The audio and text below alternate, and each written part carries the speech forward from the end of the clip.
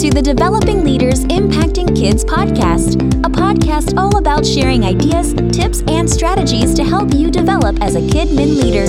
Thanks for listening to today's episode, featuring a favorite presentation from one of our training experiences. To download today's show notes or to learn more about our certification program, training intensives, and Institutes of Children's Ministry, visit our website, cogop.org/children.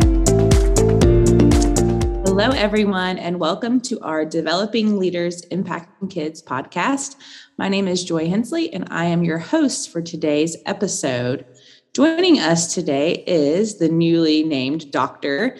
Abigail Velasquez. And Abby is one of our dear friends to Children's Ministries. She has gone on trainings with us. She has helped write resources, and we are just so excited to have her today. And she is going to be talking with us on one of our documents and resources that we have on our Children's Ministries website. It is The Value and Spiritual Life of Children.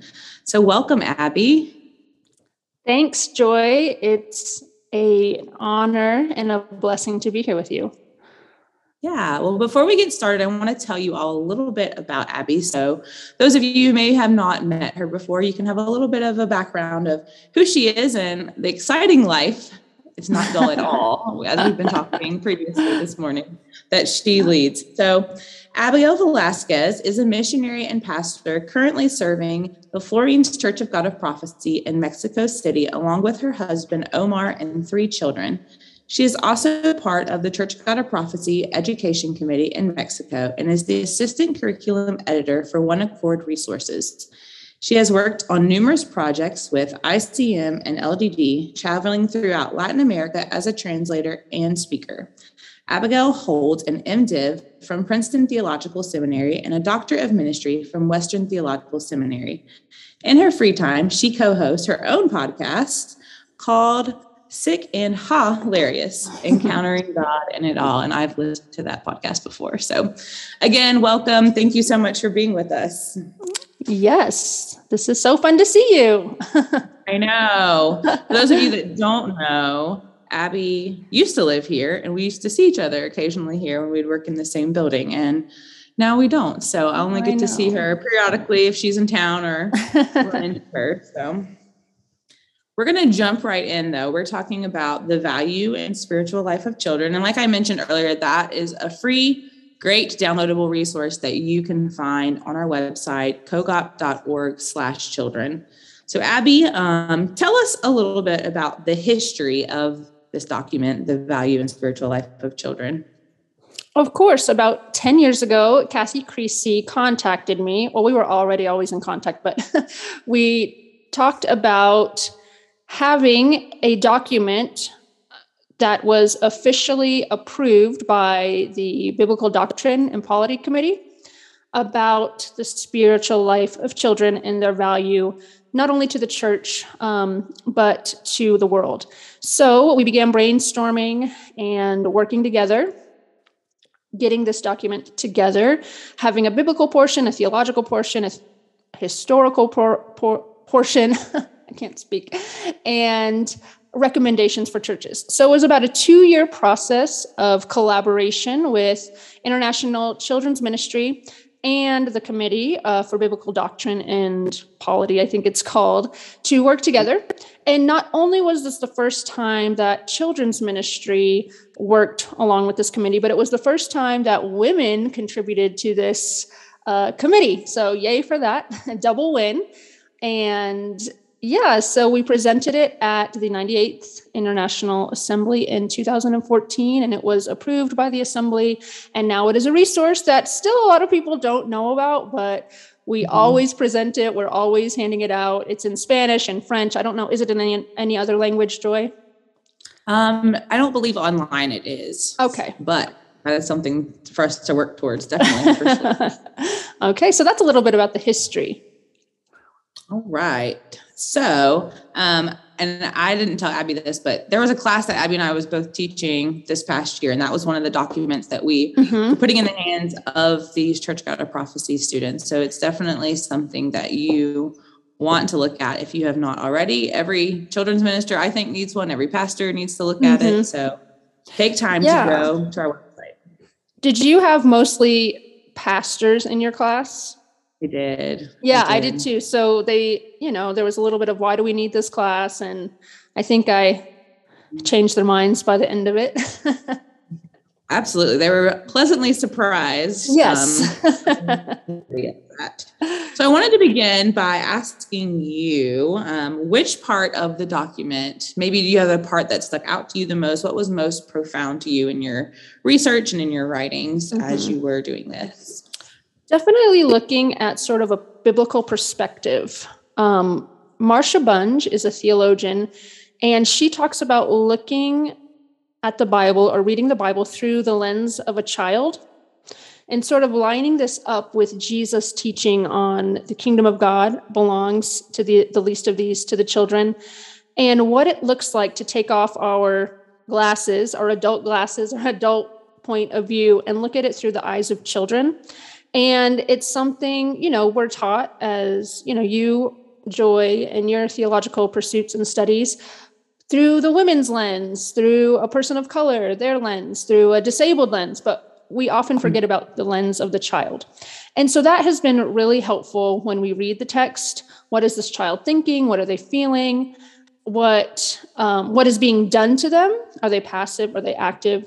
And that really kind of helped open up the way that even I looked at the Bible. Mm-hmm. I love that. Speaking of children in the Bible, we know they're all throughout the Bible. Yes.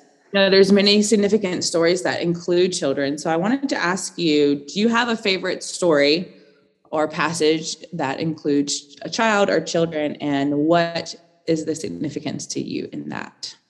Yes, I do. And this is one that I teach often to children and I teach to adults.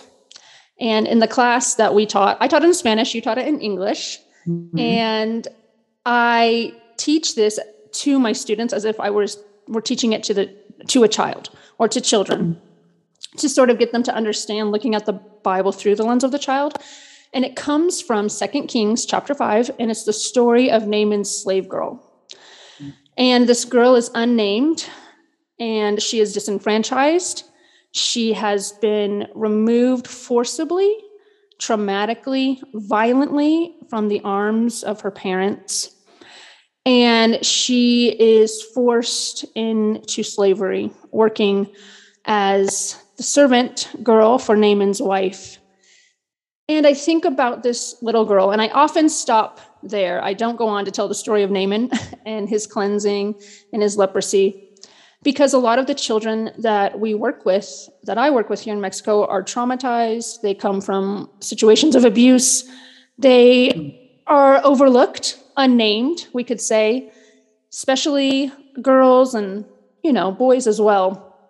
I think about children on the border who are still not with their families. I think about all the situations, Ukraine, we can list them off.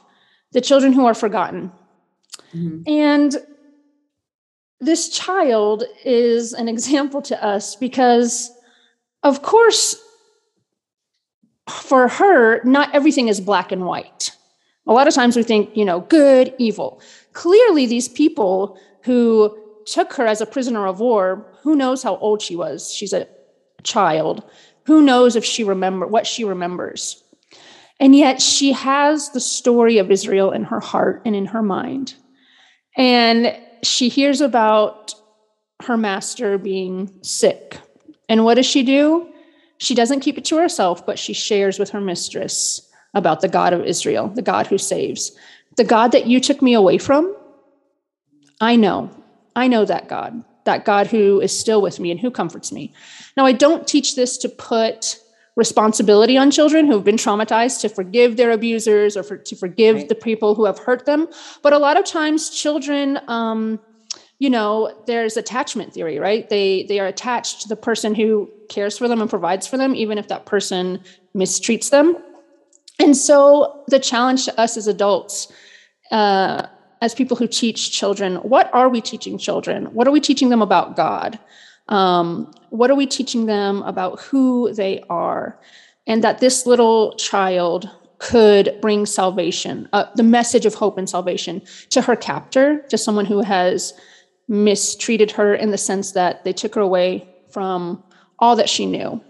Again, I say that don't put responsibility on children to go evangelize and do sort of things that are responsibility, but how are we treating children? And are we inviting them to share the message of love through their experiences?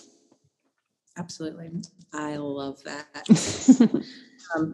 Many people, when we talk about theology and the Bible, and it can be a little intimidating for some people. That word makes a lot of people cringe. So I want to ask, why is it important that we have a healthy theology of children? Can't we just think that they're cute and fun and, pat them on the back? What's the significance there? Yeah. So theology is a scary word. It's a big word, and we often associate it with men, maybe old men with beards. But speaking to a fellow theologian, we understand that theology is just God talk, talking about God. And children talk about God all the time. And children have really sometimes silly notions of God, profound notions of God, misunderstandings about God. I feel like I'm continually correcting my children's theology, but at the same time, like learning from my children. I have three kids.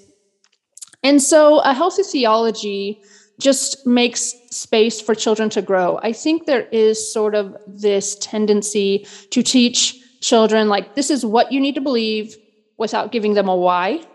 And this is what you need to repeat, and this is what you need to know, without giving any space for questions. And as we know, anybody who has worked with children have so many questions, and children think in black and white.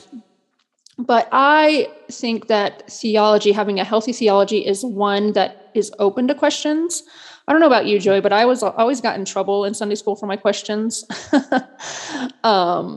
And yeah, that can be sort of deflating for a child. That's why I am a theologian. That's why I have pursued a degree in higher education in theology, because I was often dismissed as a child. And so what would happen when our children do have questions? That's children doing theology. That's children wanting to know.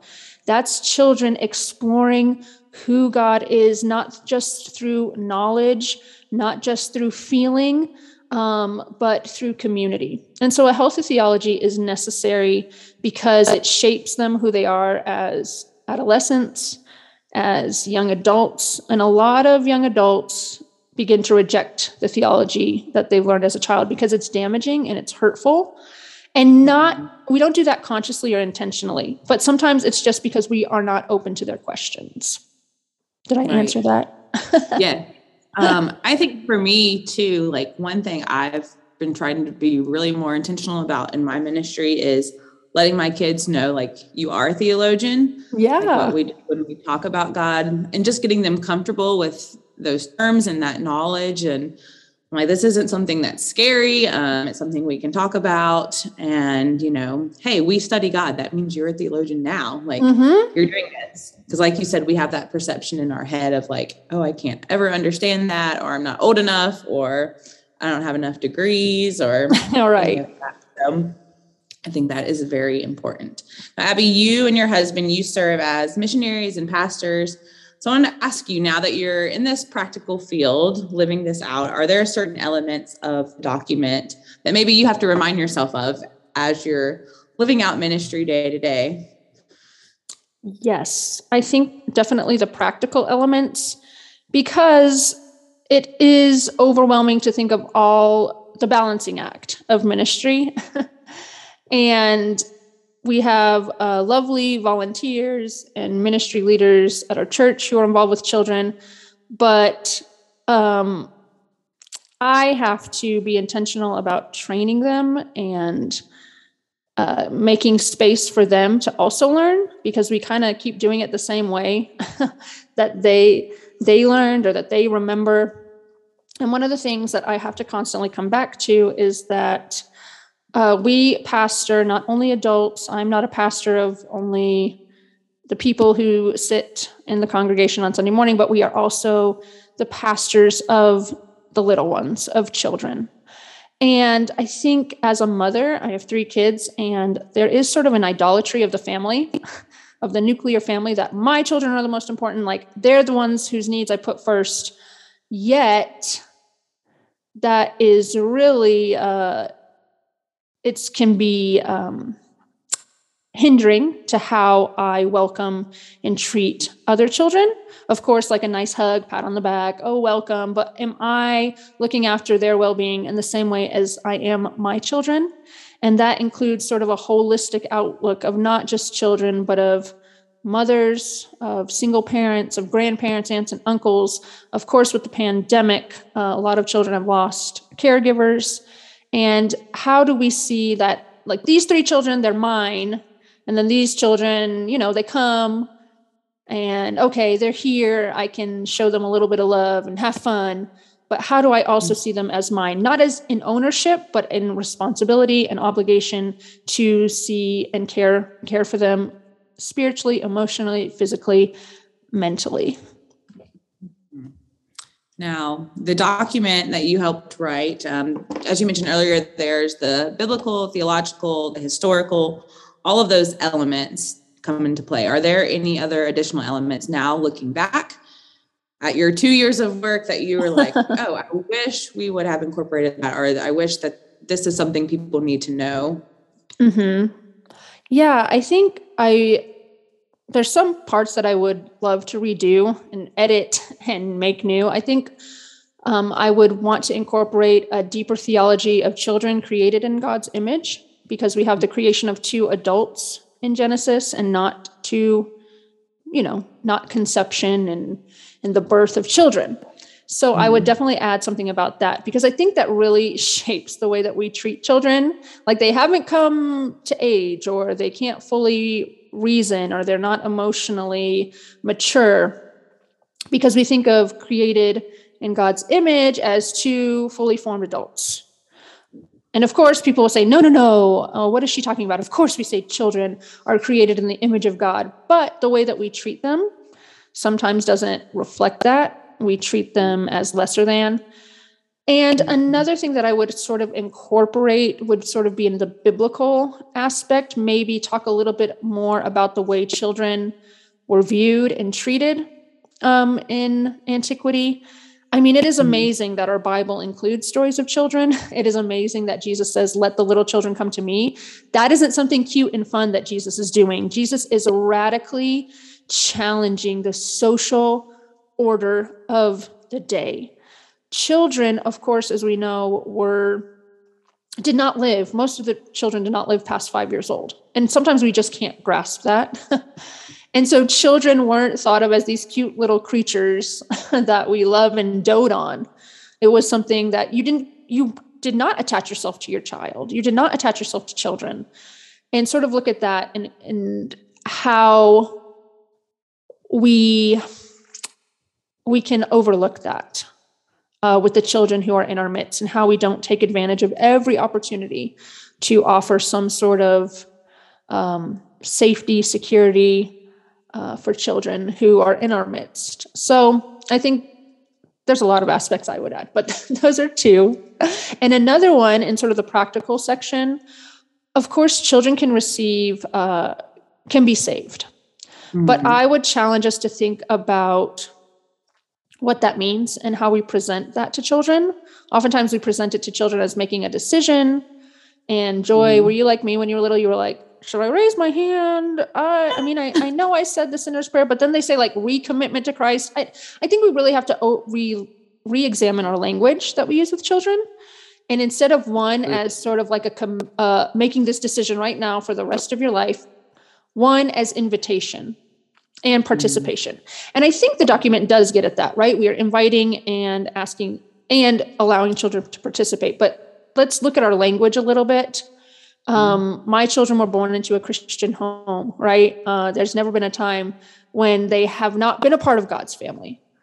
Right. And we put the focus on the individual rather than the community. And how can our language reflect that? It is all of our responsibility. And the document does do that, talk about the responsibility, but I think sometimes we put too much responsibility on a child. That can sow a little bit of confusion or doubt, or am I really saved? I sinned, I did something, and change that element.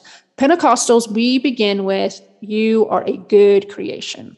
Yet a lot of our children's curriculum begins with, you are sinners and you can't be God's friend. And I just think that's the wrong way to approach it. Children are already scared enough. They're already traumatized enough.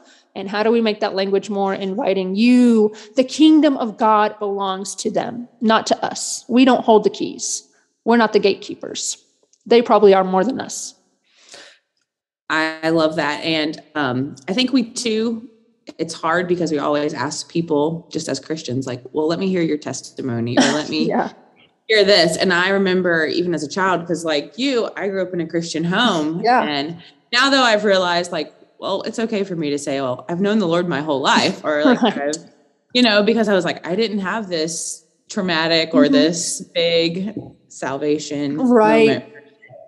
And so in that language too, I've talked to several people, my pastor and I, we talk about it a lot, but just like the words we use, like inviting Jesus into your heart, like that could be very confusing for children as well. Yes. So I love what you said about language there. Yeah. I wanted to ask you though, as we are promoting this resource to our children's ministers, how could they use this as a tool for their ministry? Maybe what are some ideas or ways that you would like to see that promoted and incorporated? I think it's getting it into the hands of people. That's like the first step. And I hear all the time, like, what? This document exists? Like, it feels like we're beating the same drum. And I know you from your position as well. I want it to be a springboard. It's not the solution to how to do children's ministry. It's not that this is going to fix our challenges that we have in children's ministry, but it is the first step in opening up our hearts and minds to what the Spirit is doing and where the Spirit is working. So getting it into the hands and reading it, I would suggest reading it together as a group. Do it section by section. Do it with your pastor. Pastors sometimes just give all the responsibility to children's ministers. You know that, Joy. You've worked in children's ministry a long time. Without, that's their responsibility. And doing it as a group together and reading it, going through it section by section, and then reading over the practical elements and asking yourself, your congregation, and your pastor, which have we done well? Which do we need to do better? Oh, I don't agree with this. A lot of people really disagree with, for example, letting children participate in communion. Since my son, who's 10, could chew, had teeth, he has participated in the Lord's Supper. This goes back to the idea that he is part of the family of God. We ask, when does a Jewish baby become Jewish? Well, the moment that baby is born, right? If we're biblical about it. So we could disagree with it, but how do we begin to put this into practice? And what are we doing well? And what could we improve on? And if you have questions, of course, like there's so many resources, the entire ministry department at the international offices. I love talking about this. You could take Joy's class. And I think a lot of times we focus on how to run a smooth Sunday morning. What are the most attention-grabbing games? And all of those elements are important. But are the children a part of the local church body? Do they feel that this church building belongs to them? That that the people in the church are people they can trust? So, there's so many things, and it's just a springboard. There's lots of resources out there, and not just the books about having a smooth children's ministry, but theology and biblical interpretation. And I will ask you here at the end about any resources you might want to share about that. But I did want to ask one more question. And you mentioned your kids and the culture that you're in right now. So culturally speaking, as we know, the value of children, that could vary from place to place. Here in America, it's very different probably than what it is there in Mexico versus even church to church, state to state. So why might this document be necessary, and why might it be new information maybe for many people? Yeah, I still think in a lot of the world, it's children are to be seen and not heard. We get anxious when we hear a baby cry in church. We get anxious if children are acting up in church. I get anxious when my kid, I mean, there's nothing I can do. He is very, he's my most easygoing child, but he's also my most willful child. If he doesn't want to do something, he doesn't do it. And church has been sort of a challenge for us, especially, with the pandemic. But this is important because it tells us that let children be children. Okay. Don't try to make little mini adults. We need to understand that children are going to be children, and they're not going to know how to behave perfectly. And it's not about being strict, and it's not about being authoritarian or disciplinarian. It's about inviting them into the life of the church. And I think this document really gets at that. How are we allowing children to be part of the life of the church and a part of the kingdom of God? If the kingdom of God belongs to them, we don't want them to lead us or to come on stage just for our entertainment, even though most of the time it is. I know I always have my camera out when my kids are up there. But how can we just let them lead us into God's presence through their silliness, their activeness, their whatever they bring to the church? And how can we let that be a joyful time and let them participate in all of the liturgy? And that's to say all of the elements of worship. And I think this document kind of gets at that.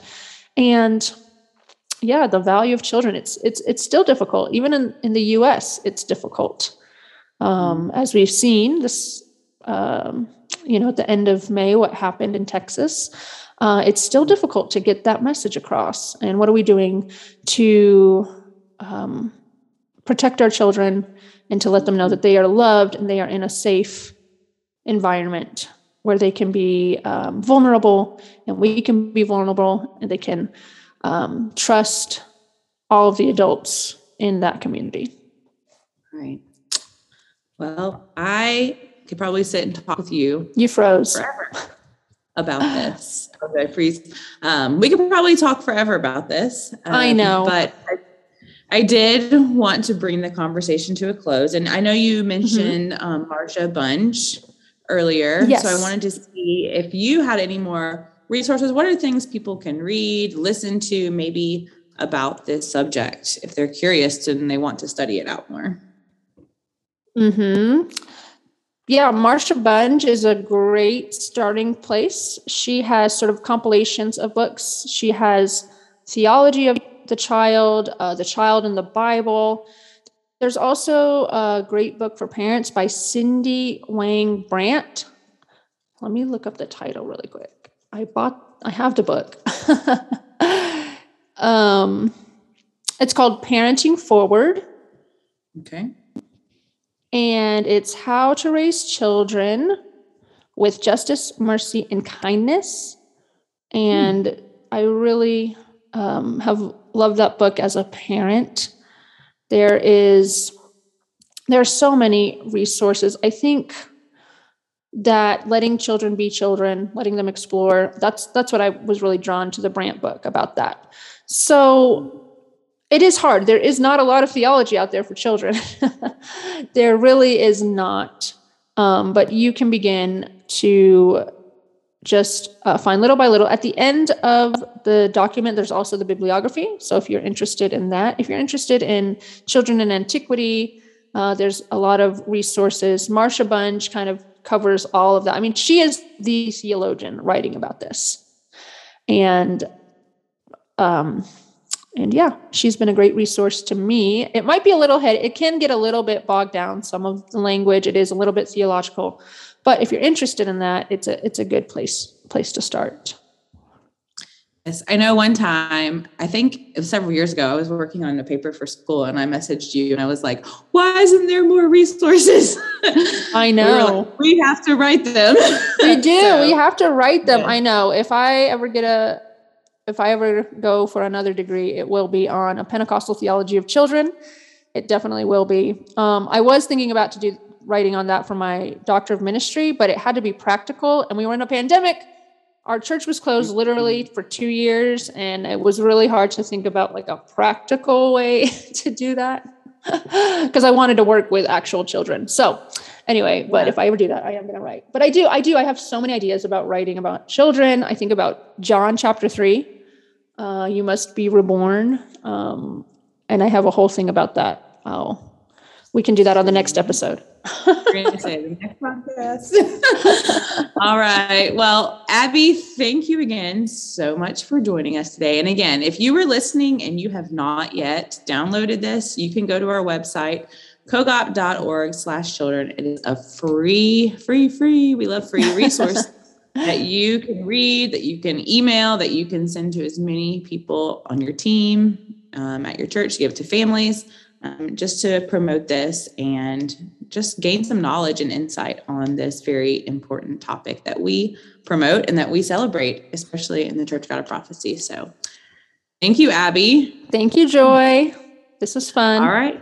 Yes. Thank you all for listening, and we will talk to you again next month with our next podcast. For listening to today's episode. To download today's show notes or to learn more about our certification program, training intensives, and Institutes of Children's Ministry, visit our website, cogop.org/children.